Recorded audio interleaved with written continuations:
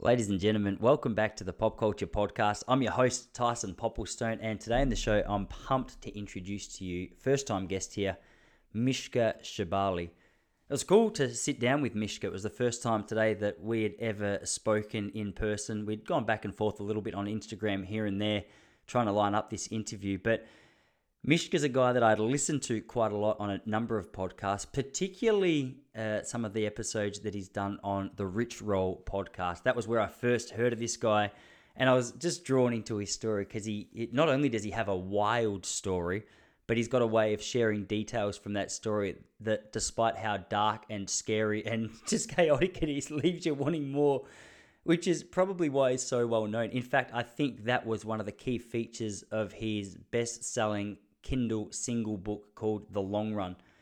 The Long Run was a crazy book that he wrote, which was, I think, one of Amazon's best all-time Kindle singles. It was an unbelievable book. It was chaos and drugs and alcohol and women and just destruction and depravity, and it was unbelievable. And it was a story of hope in a strange way as well. He shares about how he overcame the parts of his life in drugs and alcohol and funneled that energy into more effective things. That's where we start getting into ultrarunning and what he loves about that, how that helped him, why it's been beneficial as a runner. I was a fan.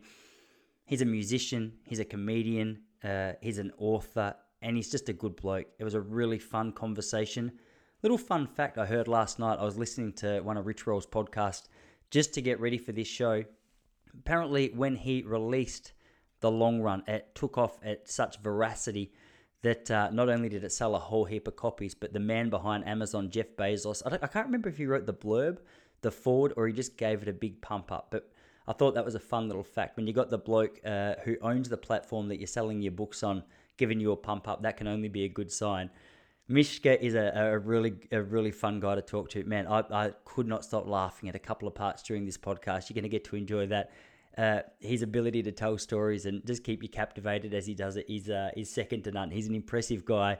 He's a fun guy. I really hope you enjoyed this one as much as I did. Welcome to the show for the very first time, Mishka Shubaly. So what are you going to tell us, tough guy? My usual. Zero, nothing. Yeah, sounds good. Awesome, brother. Man, I just saw on your Instagram that, was it yesterday you returned from 3 weeks on the road? I saw a nice little writing gift from a couple of your students at your doorstep. Yeah. I'm exhausted. I'm ready to set my car on fire and never drive anywhere ever again. I drove 10 hours down to Georgia, and then I was down there for a while, and then 10 hours back here, had a day off, flew to Arizona to see my family for 3 days, and then flew to Denver to do a comedy festival, and then flew back. And of course, the last night was like a Sunday, and then early morning flight the next morning. Stayed up late with my friends, so I'm just sort of like crab walking through the airport, like, oh, I hate everything, I hate everyone. And then finally got back here, and so yeah, it was super nice to walk in the door to have like a stack of gifts from from my writing class at Yale, and then there was a group of kids I spoke to when I was in Georgia. Things like that, man. It does make a huge difference. Sometimes it just reminds me, like, oh yeah, I did a good thing. Like I forgot about it. Yeah, man. Yeah. How long did you say? So you were out on the road you were out there for 3 weeks. What was that? So there's a little mixture of comedy. There was a little mixture of family. Were you on the road specifically for shows, and you were just throwing in some family time in amongst it, or what was the reason for the travel? Well, no, I mean, that's the thing is that I don't do one thing. I do all the things. I do everything, anything necessary to stay out of a 9-to-5 job. Like what do you need done? I'll do it. So when I was down in Georgia, I was visiting a former student who her family lives on this farm that's been in their family for 200 years. And so I went down there just to hang out and to hunt, which is something I got into last year, which is very unpopular online. And then while I was down there, I spoke to her. I spoke to her book club, and I spoke to a couple of classes at the university there. And then, bombed back up here. And then I was visiting family. And then I was performing at the High Plains Comedy Festival in Denver. playing music and telling jokes. And then I did a show in Fort Collins, Colorado. So wearing a lot of different hats during that, Man, it's so interesting. So my introduction to you originally was years ago now. I listened to the Rich Roll podcast, and I had heard the conversation around him. So it's funny that you mentioned that the hunting is such an unpopular thing to post about online. I reckon it's a number of his followers just touching base with you to let you know. I got a mate who lives in, not a mate, it's my brother-in-law, my wife's brother, also a mate, lives in Oregon at the moment. He's a like an avid hunter. And I don't know what kind of bear it was, but when he moved over there about 8 years ago, got into hunting. Man, that whole lifestyle is something that I'd love to tap into a little more. But he got into hunting, got himself a bear, posted a photo of it online, and just messaged me some of the inboxes that he was getting from just the most surprising people. You look through their page, you go, this person looks lovely, and you read the comments that they're saying about the hunting. You go, oh, dude, like this is a controversial. It's a controversial industry. What is it? It's funny, man. I've listened to enough Joe Rogan podcasts to have an appreciation for the inspiration behind why people might want to go out and hunt. I haven't done it myself, but in terms of like the people who are hating it, is it the vegans? Is it the animal lovers who are? What's the issue? I have to go into this gently, saying that up until a year and a half ago, I hated hunters and hunting, and I thought I thought it was like a bunch of drunk assholes in a pickup truck just like blasting shotguns at everything and anything. And I have a very good friend who I was like down the well. I was really fucked up and had been for a long time, and like nothing was working, nothing was getting me better. And he was like, "I'm going to take you hunting." And I was like, "Lou, that's a terrible idea. I love animals. I hate guns. This is the dumbest thing I've ever heard. However, I've tried every fucking other thing to try to feel better. So yeah, why not? I'm at my wit's end." And then at the end of the day, I think what helped me, what did make me feel better, was that I sort of got lured into it. And what it was not the act of taking another animal's life or something like that. I just tried to do something that is really, really hard. And then I didn't give up until I did it. And it had been a long time in my life since I'd had a big win like that. And to try and try and try and try and fail and fail and fail and fail, and then succeed, and not to get an honorable mention, not to get third place, not to win your age division. But, I shot a real buck with a big 8-point rack with a crossbow, which is like very difficult. And so then that sort of like, our lives, it's like, imagine like a big wooden sailing vessel out at sea. It doesn't turn around immediately, but that was the thing that got it turning, and so I get why people, I get why people hate hunters, because I did for a long time, and I hated hunting for a long time, and I had a lot to learn, and I really had to sort of like open my mind to it. But some of the appeals that I've gotten from people are just don't make sense. That like, oh, how can you bear to shoot a deer when you love your dog? Well, what do you think my dog eats, man? Like, I love my dog. I love my cat. They would be out killing and eating everything all day long if they could. They're carnivores, what do you think's in dog food, man? And, and if you're feeding your dog like vegan dog food, you're an asshole and your dog's unhappy. Sorry. That's just how it goes, But yeah, I love Rich dearly. He's a wonderful guy, and he's done so much for me. Like, my friendship with him has helped me in so many ways. I was backstage at the show in Fort Collins with a bunch of comics, and we were talking about, well, I'm not going to tell you what we were talking about. We were talking about degenerate shit. And I was like, oh yeah, I was drunk for a long time, and then I became an ultra runner. And one of the comics was like, oh, have you heard of this guy, Rich Roll? And I was like, yeah, it's my fucking homie. However, there's a stripe of Rich's fans, that I don't I don't hang with. I'm not cool with them. I don't like, I was looking at his post today. And I'm forgetting the name. I think it was like the Surgeon General. A big conversation about public health. I haven't listened to the podcast.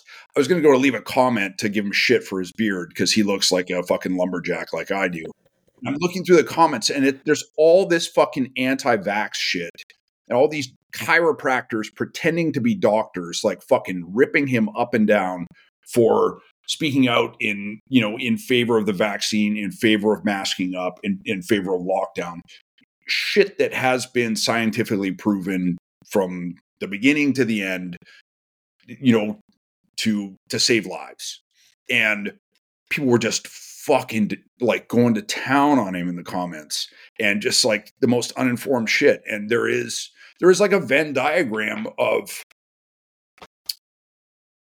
well-intentioned vegans and fucking conspiracy cases, and I think that, listen, man, life is confusing. There's a lot of bullshit out there. We all have our own damage that informs our decision making, but we have each of us has the individual responsibility of being able to tell the difference between shit and food. And don't just parrot shit that you hear once. If you hear something and it sounds believable, search it out. My mom used to, 10 years ago would share this, bullshit on Facebook. And I taught her how to go to Snopes.com and to like look stuff up and to see if it's true or to see if it's fake. And now she like just owns her brothers and sisters all the time. And I love to just check the facts, man. Just check your shit, It's Sorry, it's that was such a long rant. I've been saving that man. one. No, dude. I love a long rant. I got a reputation for those on this podcast. I guess it's interesting just how those two examples correlate so beautifully. Like the idea of diet is not only a very controversial topic. You've got people right now saying, all right, carnivore is the only way to be. Then the other side of the spectrum is no, you can't touch meat at all. And like it's really interesting. And to even use the vax anti-vax thing, it's you look at diet and you go, okay, yeah, well, for some people, veganism is a wonderful idea. I mean, I heard you speak about just from the transition of your old life of just, for lack of a better word, that degeneracy, as you might call it, where it was drugs, alcohol, bad food, no focus on health, and then transitioning through to a plant-based diet and just the changes in your own blood work. I did a little bit of a tune-up last night listening to a podcast with you and Rich.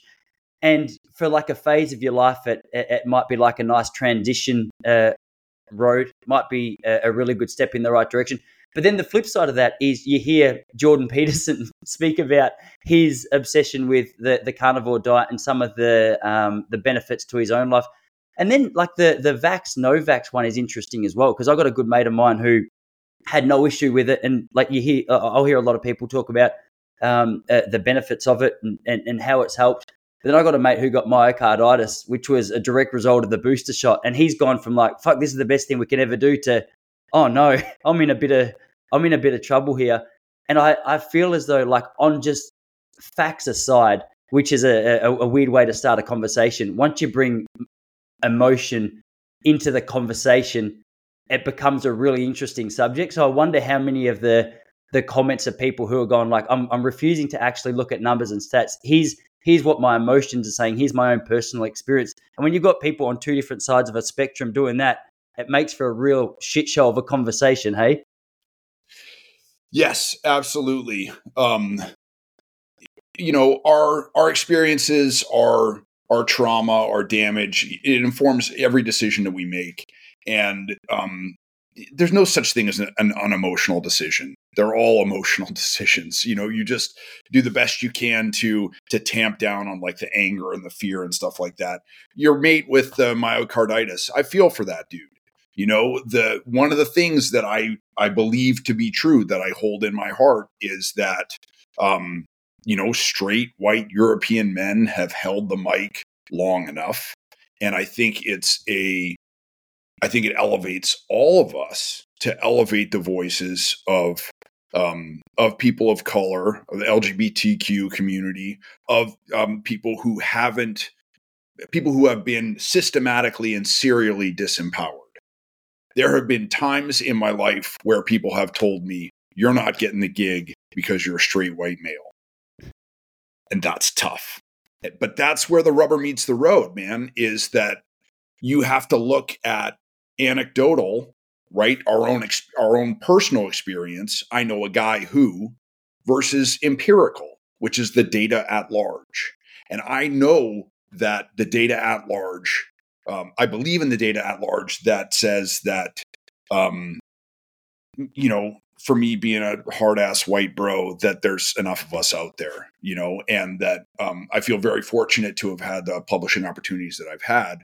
But I do, even though it hurts my fucking feelings sometimes, I do think it is important for marginalized voices to get a boost, when there is the opportunity. But it's not black and white. It's not simple. It's like having good posture. You have to work at it every day, I will say this too, I'm not vegan now. That's not something I was ever like super passionate about. However, I think everyone should go vegan for 6 weeks. And here's why. In order to be vegan, you have to read the fucking labels on everything.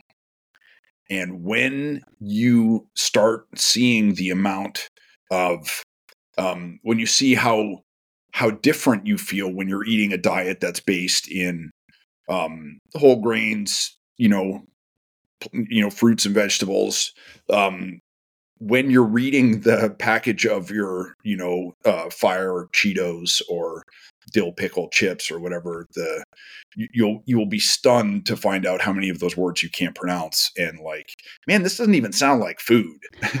And I think that alone is invaluable for everyone. And, and knowing Rich and sort of going deep into, the plant-based lifestyle still informs my life today, my experience today. I still shop like a vegan. If I shoot a deer, I eat it. I eat as much of it as I can, Yeah, it doesn't take long. You're right. That's actually one of the most eye-opening factors in my own life. Like when I went through a phase for about 7 years of being veggie, I would have told you for a long time that I had a healthy diet. Like I'd always been really interested in health since I was about 12 or 13. But I'd been well and truly blindsided by I guess is it the sugar industry that was, I bought so hard into the idea that, hey, if it's 99% fat free, I was doing my part. I was looking after my health. I was staying fit and healthy. And I got the fillings to prove it, Excuse me. Like if I look back at my old diet, everything was 99% fat free. And I probably had the worst diet at my school, though I thought I was probably the person that people considered to be the most aware or the most interested in health.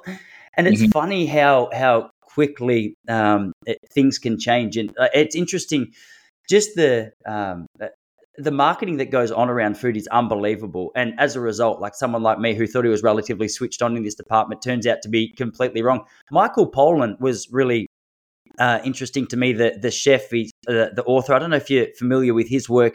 I'm trying to remember. He's written a few books, but one was specifically around food. He did a documentary about it. And one thing that I took out of it was he said, if your grandma didn't recognize it as food, chances are it's probably not. And another thing he said, if there's more than 4 ingredients in it, it's probably not real food. And to touch on what you said, like you walk down the average aisle of a supermarket, look at the back of a packet of biscuits, and you get to about the 36 ingredient in.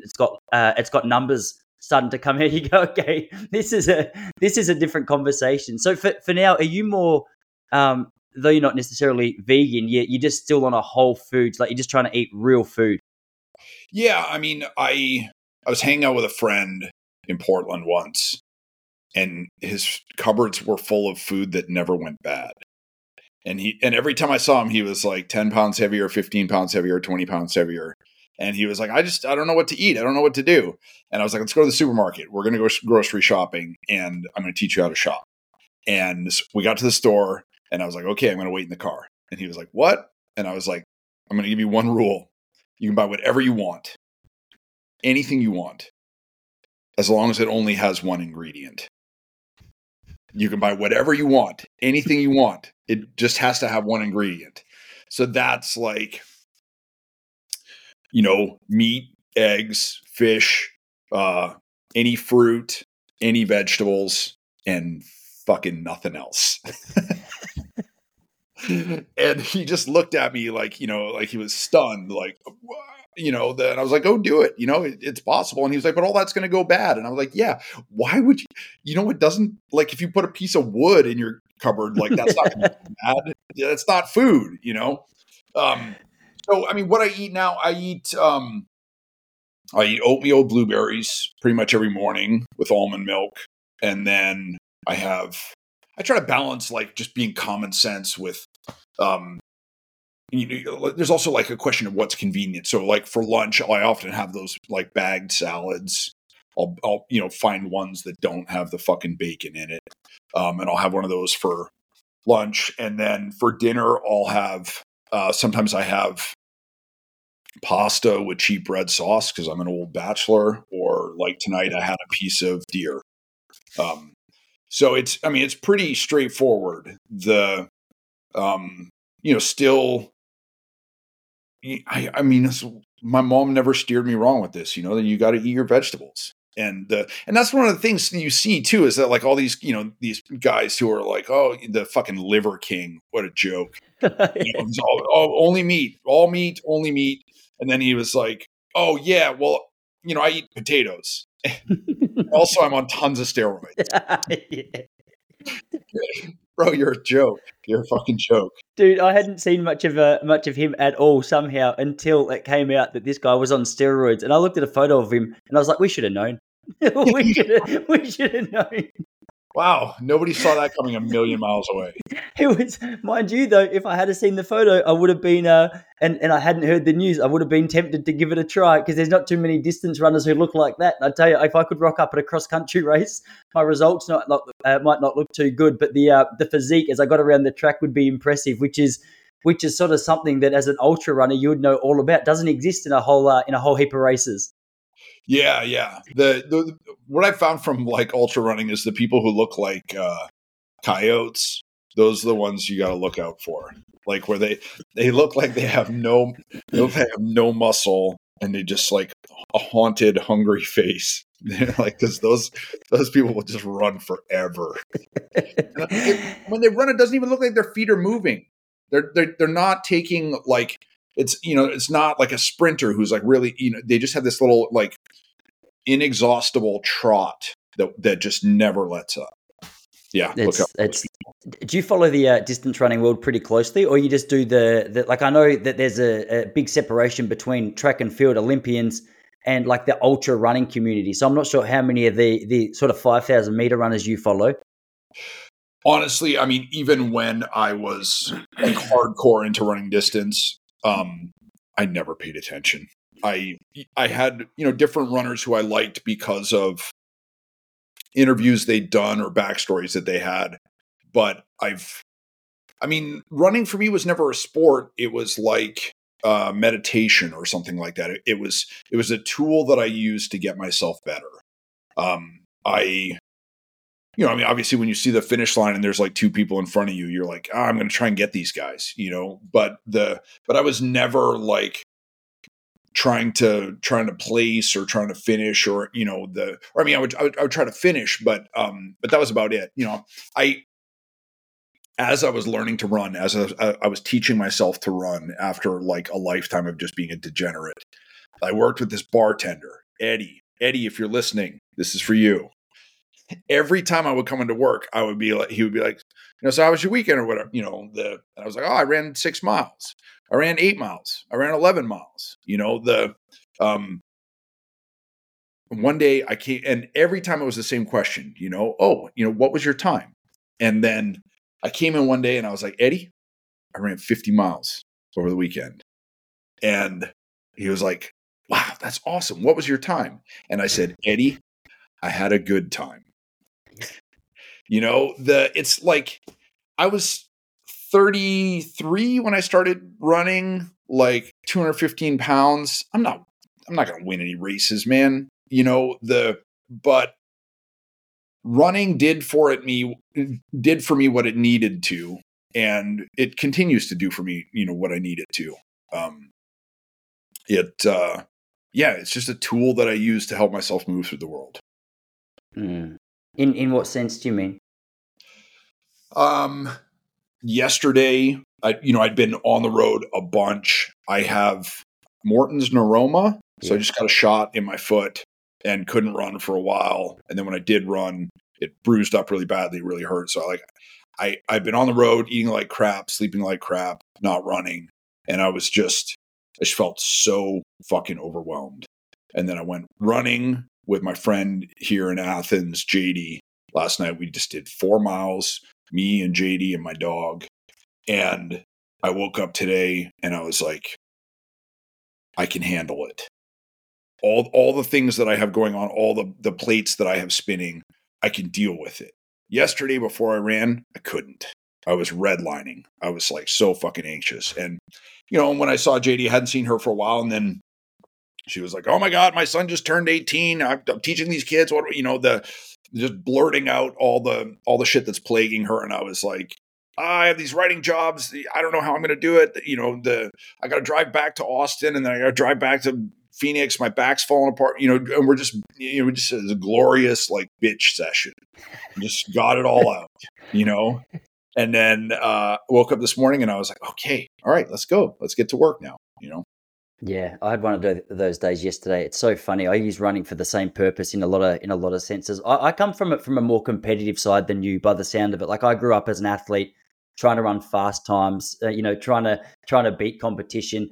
And it's been as I've gotten older, I'm 36 now, that I've started, like I've completely finished the competitive side of running, really. Though I'm flirting with the idea of training for a marathon. I've been trying to train for a marathon, but having some calf issues, which people tell me is an old man issue, which I'm refusing to accept. But as I get older, one thing that I'm starting to appreciate is the avenue or the angle that you approach running from, which is hey, I had a good time. And much like you, man, like yesterday, I had one of those days, one of those admin days where you're sitting on your computer for far too long. You're doing all this tedious bullshit. You finish, you look at your business or you look at whatever you're doing and you're like, it looks like I've made zero progress. I've just done all the behind the scenes stuff that just feels yuck to do, but has to get done. And I wasn't planning on running. I'd done like a yoga session in the morning. I was like, I'm just going to treat today easy. And I went out to my kitchen. My wife asked me a question and I don't know, it must have been the tone of voice or the shortness. And she's like, oh dude, like you need to go for a run. And I was like, I think you're right. So I put on the shoes and man, it was a beautiful day here in Melbourne yesterday. I went out for a similar distance to you, 4 miles, 6 Ks. And I was just cruising. Wasn't anything hard. It was just lapping up some sunshine. You're burning some excess anxiety, just getting outside into some fresh air. And I came home and man, like as you say, there's very rarely, regardless of how the run goes, there's very rarely a run where I get home and go, I wish I didn't do that. I Like know. I can't think of one time that I've gone running where I was like, oh, I shouldn't have done that. Maybe when I was injured or something like that, or I was trying to take it easy and then I ended up going, longer or harder than I intended or something. But man, not even 9 times out of 10, 99 times out of 100, I'll come in from a run and be like, I'm so glad that I did that. Thank God that I did that. In terms of like creative process and just letting things marinate, like I know you said at the start that you do a bit of everything, and I've followed your stuff for a while now, so I'm aware. But for those who it might be an introduction to you, obviously you've got your speaking, your comedy, your writing, your music. Like there's some pretty heavy tasks that you're into, like whether that's writing, formulating jokes, just you got to spend a lot of time in your head just to navigate and get structures right, get sentences right. The music is one scene that I haven't had as much experience in, but I definitely appreciate like the songwriting element to it. It strikes me as like a similar vein to comedy in the sense that when you're writing music, you've got a million directions you could take something, and it's sort of hard to navigate which avenue is the best one to follow. Like so many times I'll be trying to write a punchline for a joke, or I'll be trying to start a joke. And I'm like, man, like I've got the premise and I've got 1,500 ideas on where I could take it. And I've got no idea which one's good. And then like the admin work, you can get in your head there. And for me, I'll go out and a friend of mine said to me once, he's like, I try and just say to myself, all right, like this idea is working in the background now. I don't have to be consciously thinking of it. I just go, all right, his name is Billy Stiles, comedian here in Melbourne. And he goes, all right, I've put that on the back burner, unconsciously in the background, like wheels are spinning, things are happening. So I try and take that approach for running. Like if I'm working on an idea, or I've been trying to put together ideas, or like the admin thing I told you yesterday. A lot of the time I go, all right, you're on the back burner. I'm not going to focus on you as much as I can. Sometimes I struggle with that. And I'll get out. And then a couple of days later, or a couple of hours later, sometimes it's no real one-sized formula. Something clicks. You're like, all right, I think I feel comfortable at least with this direction. It might not be right, but I feel okay about pursuing that. Yes. There's definitely, I mean, the word you chose is correct. Marination, that you have to just sort of like let an idea soak sometimes. I have like a rib on the right side of my back that will go out just about every day. And I'll try to I have a back roller. I have massage balls. I'll try and do everything and anything I can to try and get it to go back in, and it won't do it. And then at night when I'm laying on my left side, I'll just forget about it and take a breath. And then I hear it click and it goes back in. And so it's to try to apply direct focus to it. It never works for some reason. I need to ignore it, forget about it, relax. And one of the things that I've found is that, with writing, whether you're writing a song or you're writing a piece or writing a joke or something, you sit there and you stare at your computer or stare at your notebook or whatever, and just push and push and push and push, and nothing happens. And then you go running where you don't have a piece of paper in front of you, you don't have a screen in front of you, but it's like the pressure is off your brain because you're physically occupied with a task. You're doing a thing, you're running, you're performing a job, right? And then your brain is allowed to sort of take a breath. And that's when a lot of the magic happens. And there have definitely been times on a run where I'm like, oh shit, I got to remember this when I get home. I got to remember this when I get home, and sort of solve 3 different problems. But yeah, the admin is a bitch, dude. That drives me nuts all the time.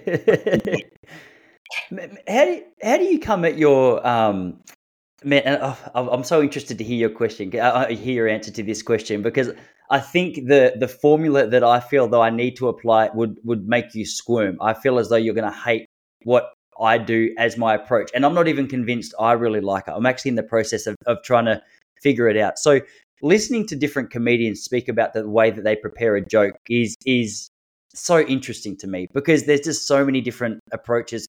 Kevin Hart sat down with Seinfeld a while ago on, I think it was Kevin Hart's podcast, Comedy Minds or whatever it's called. And he said to Seinfeld, all right, arguably the greatest comic of all time, tell us your process. And he's like, all right, well, I've got notebooks and notebooks and notebooks and notebooks filled up, because every day I sat down for 20 minutes and I wrote, and over the course of 30 years, that equals hundreds of notebooks.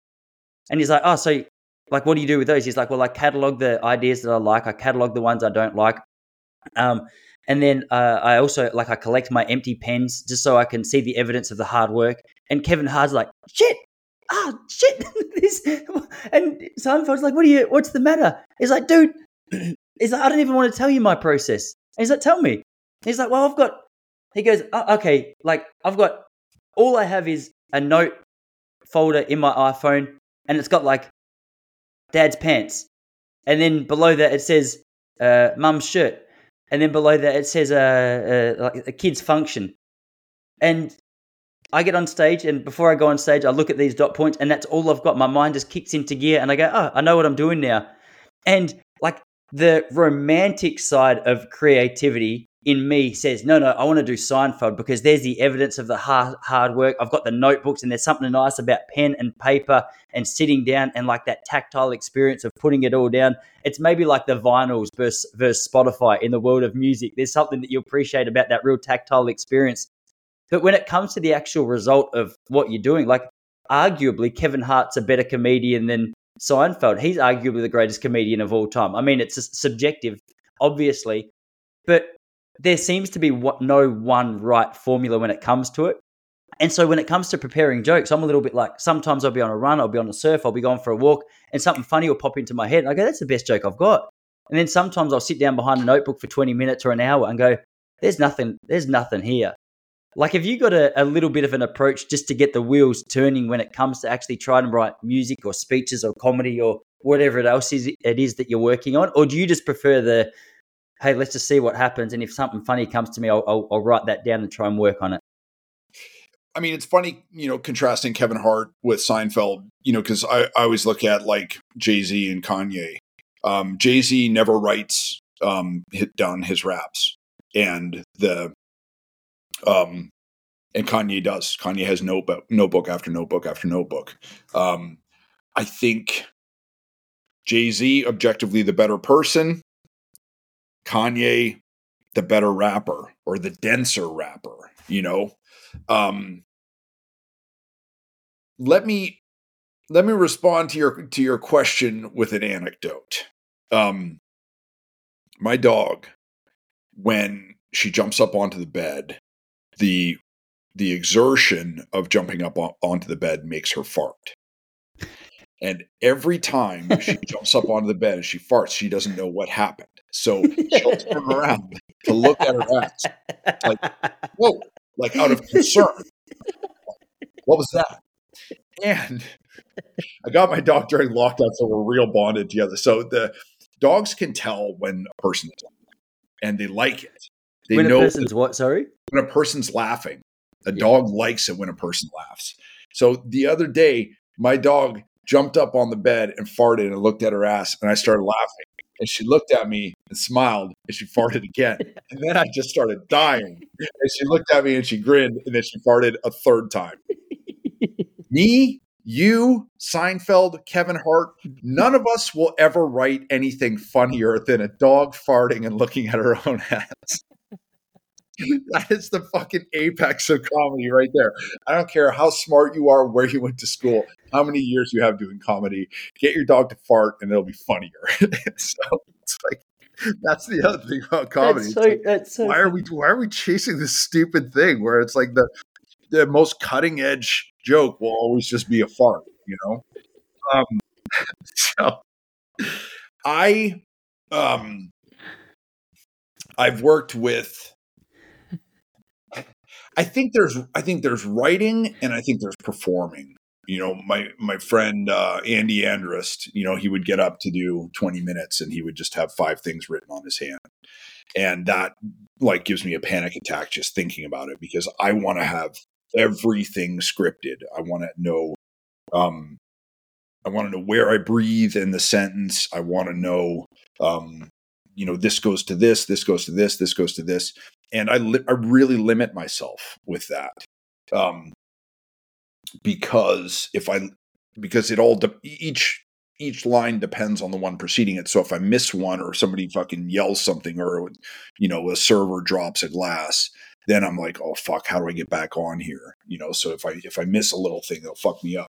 But that's just how I operate, and I don't. Sometimes I'm able to improvise on my feet, but that's not what I do best. My friend Jake Flores, he would never write a set out. And he's, Brett Erickson, one of my favorite comedians. We're doing this comedy festival, and like at a comedy festival, you want to bring your like greatest hits or whatever. And like Brett got up there and he'd like grown his hair long during lockdown or whatever. And he was like, can I get a fan up here? Like that. He put his like foot up on the monitor, like he was in a rock band, and like just hung his hair down. And then the sound guy brought a fan up. And so Brett burned most of his set just preening with his long hair with the fan, with it blowing back, and he killed. And it would have been dumb for him to do jokes there because he had them, and for him to back away from that. He would be backing away from something that was working, really well. So, which is a long way of saying I'm definitely the notebook kind of guy. I don't write down funny ideas. I have to write down like whole like little novellas.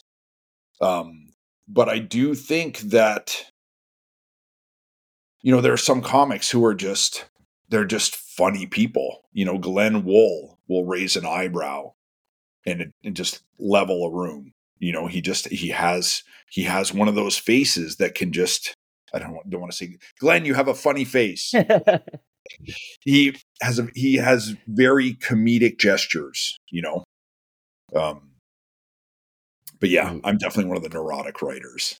Yeah, man. Is that the same when you're writing? It doesn't matter what you're writing. It's just it's that same kind of approach. Like I felt so dumb when I first reached out to you because as I said, I'd heard a few of your podcasts and I was like, yeah, I'd sort of just settled for that. And then you go to me, dude, have you read any of my books? And I was like, oh crap, I have to be honest with this bloke. I was like, I haven't touched it yet. And then, man, I felt like a fraud because obviously I messaged you back, and I know it was the big one, the long run. Uh, was just it trips me out. I had Sam Talent on the podcast a while ago. I don't know how well you know Sam or Yeah. if you know Sam, but his book, Running the Light, to me, I don't read like a lot of literature. Like I don't read a lot of fiction, so I didn't really know how to compliment him on the book. But I was listening to it and I was like, holy shit, like this is unbelievable. It trips me out that someone can sit down and write these ideas and uh I don't know. Fiction is one I don't understand. But then the flip side of that is even putting together like an autobiography, a non-fiction book. You go, how do you structure all this? Because like what I said before about writing music, it seems to be a scene where there's a million different directions you can take, especially in like a 2.5 hour book. I listened to the audio version. You go, well, there's endless stories I could tell, especially with your life. I feel like, man, I wanted to know more and more, but there's obviously some blinkers that have to come on and some rules that come in about like what gets put in, what gets left out. How do you go about putting together a project like that in comparison to writing comedy? You know that I played a role in Sam's book coming out, right?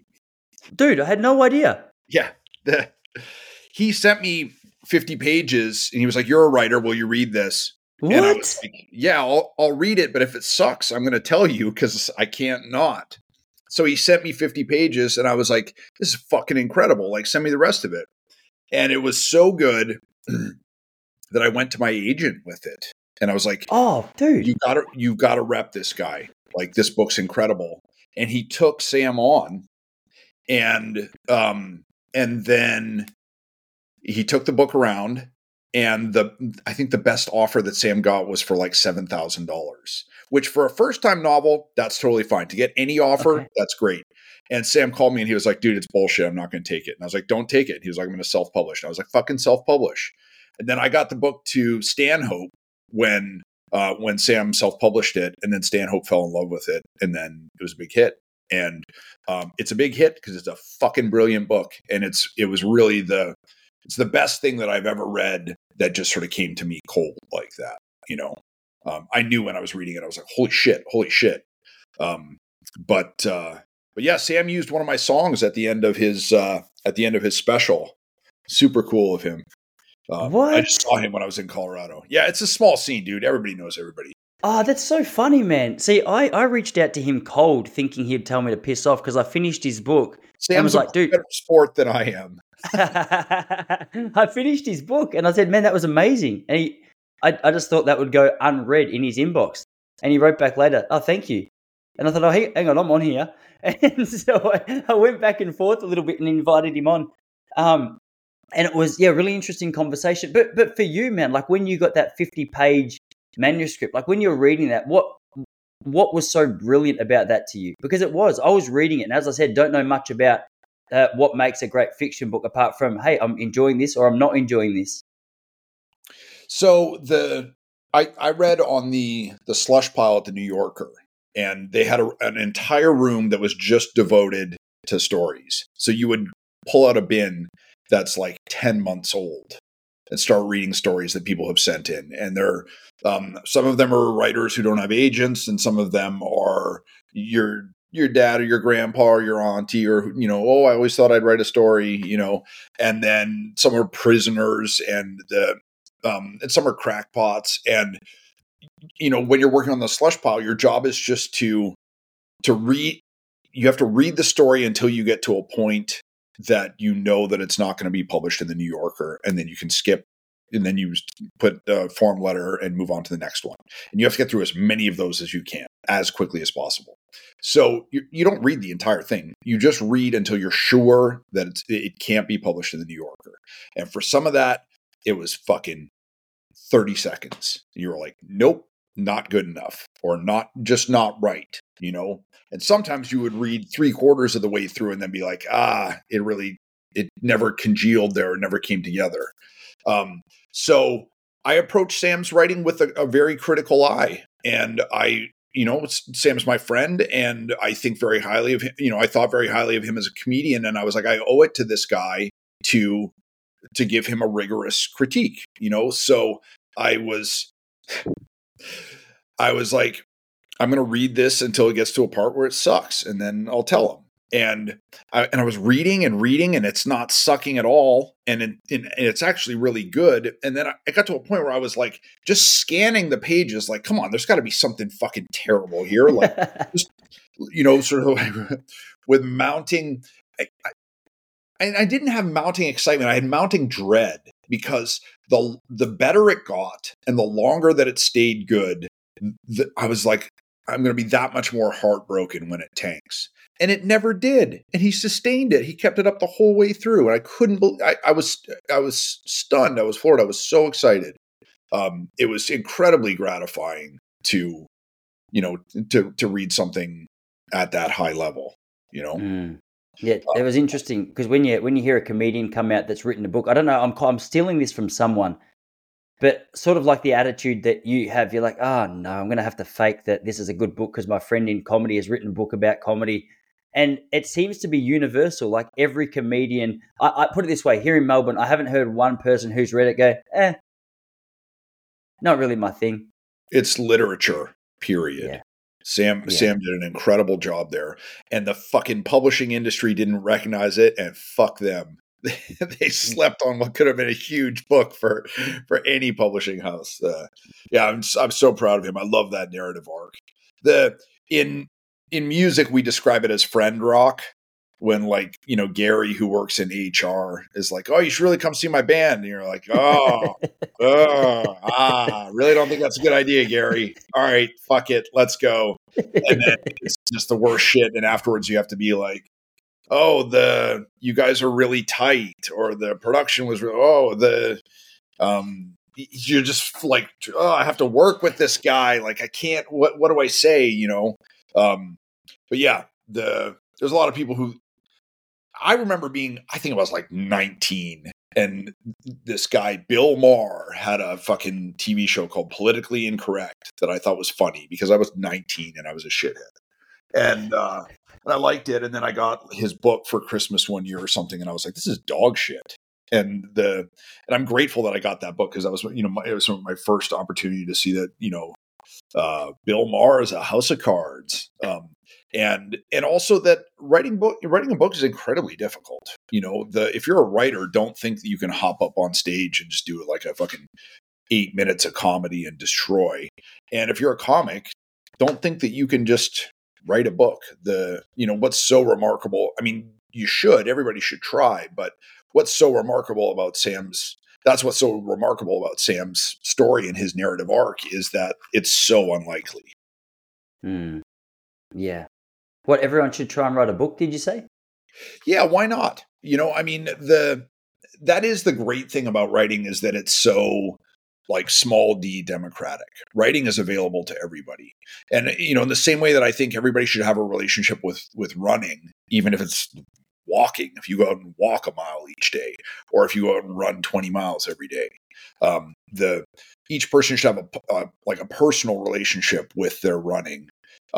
Everybody benefits from having a personal relationship with writing. Writing and running are the two tools that have helped me get sober and stay sober and move forward as a human being, more than anything else. Yeah. Have you read much of Murakami? Man, I've been meaning to. I read. Shit, it was a long time ago. The Wind Up Bird Chronicles. I don't even know. I can't remember. But I read one of his books, and then he has another book about running that people have been encouraging me to read forever, and I still haven't read. Sorry, guys. But yeah. Yeah, no, just when you're speaking about the relationship between the running and writing, I actually don't know a lot of his. I've read I think it's called What We Talk About, or What We Talk About When We Talk About Running, or something like that, or Why I Yeah, Run. It's something along those lines. yeah. Um, yeah, so it'd be interesting to know how many marathon runners or how many riders sort of use each tool. It's just interesting comparison to because I hadn't heard too many people outside of him speak about both of those as being a beneficial habit. Like I understand from are you speaking about like the idea of writing as dealing with emotions or understanding what you're thinking or what's going through your mind, or like why is that a beneficial process to the average person?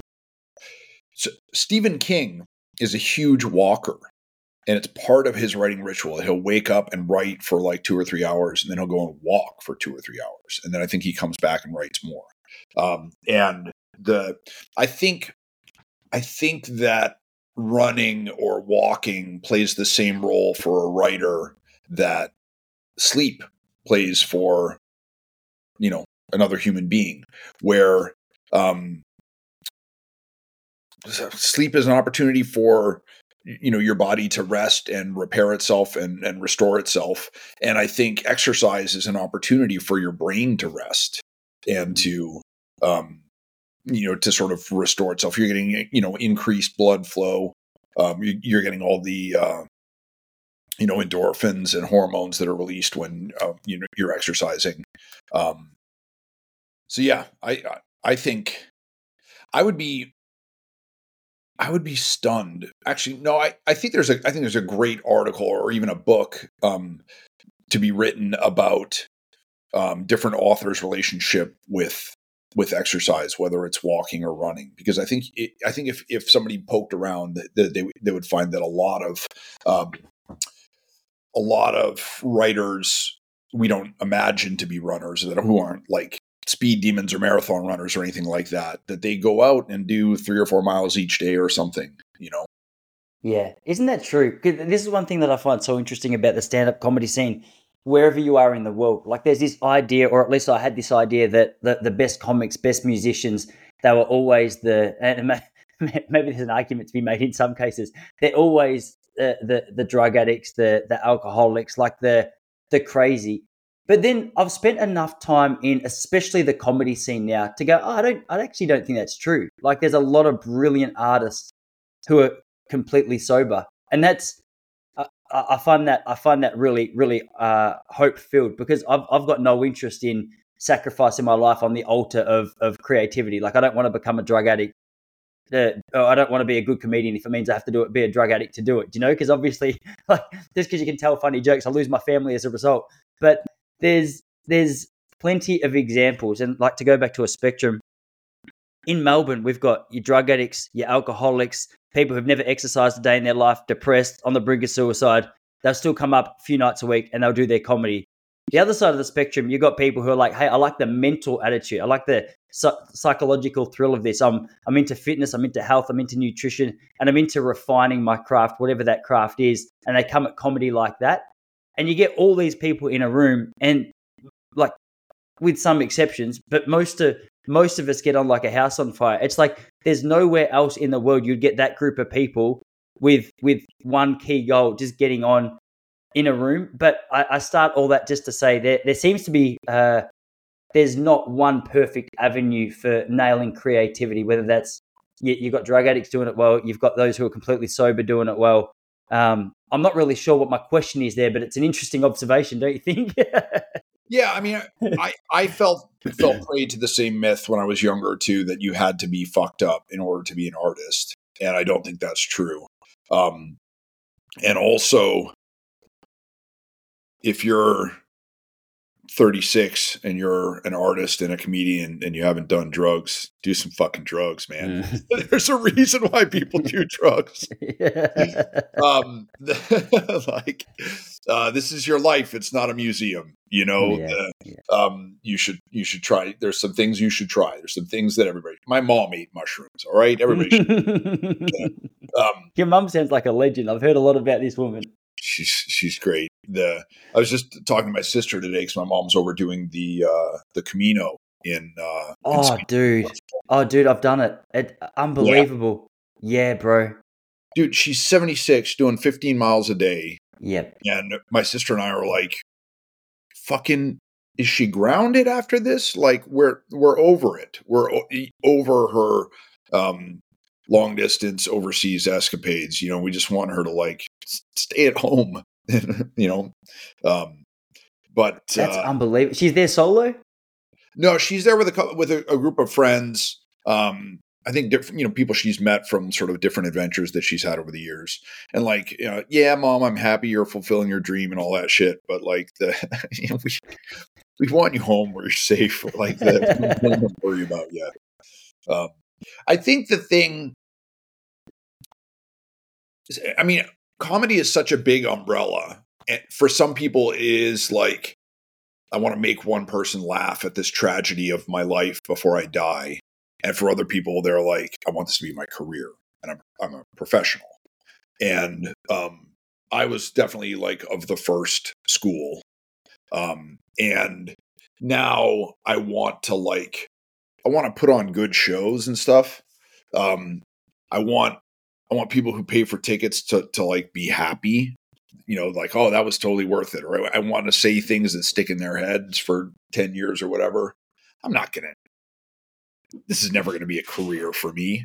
I'm not that funny in order to make it as, there's a lot of people at the very bottom and there's a few people in the middle and there's very few at the top.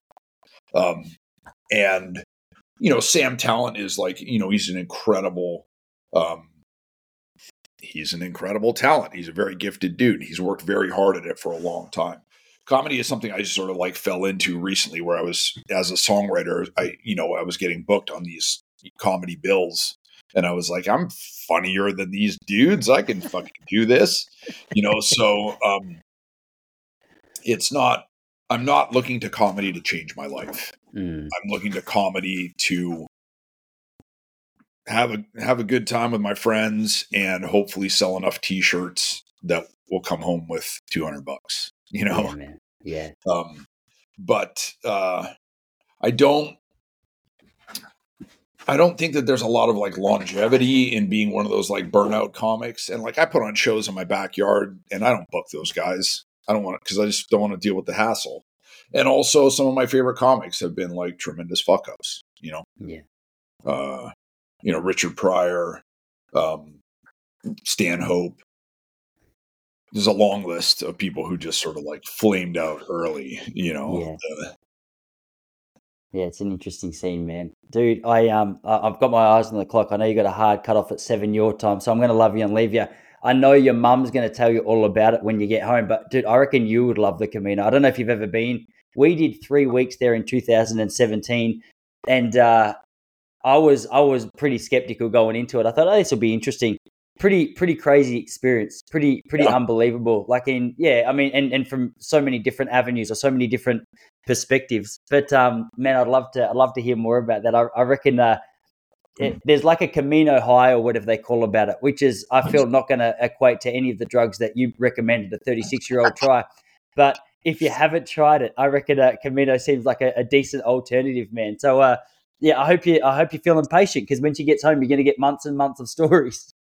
I love Spain, and I've heard that Portugal is beautiful. I have like a decent following in Spain. My nephew's over in Barcelona right now. Who knows? It could happen, Awesome, man. Hey, Mishka, I'm going to love you and leave you. I'm so glad we got a chance to line this up. Really appreciate your time, brother. Yeah, absolutely. Awesome, man. Catch you later. See everybody.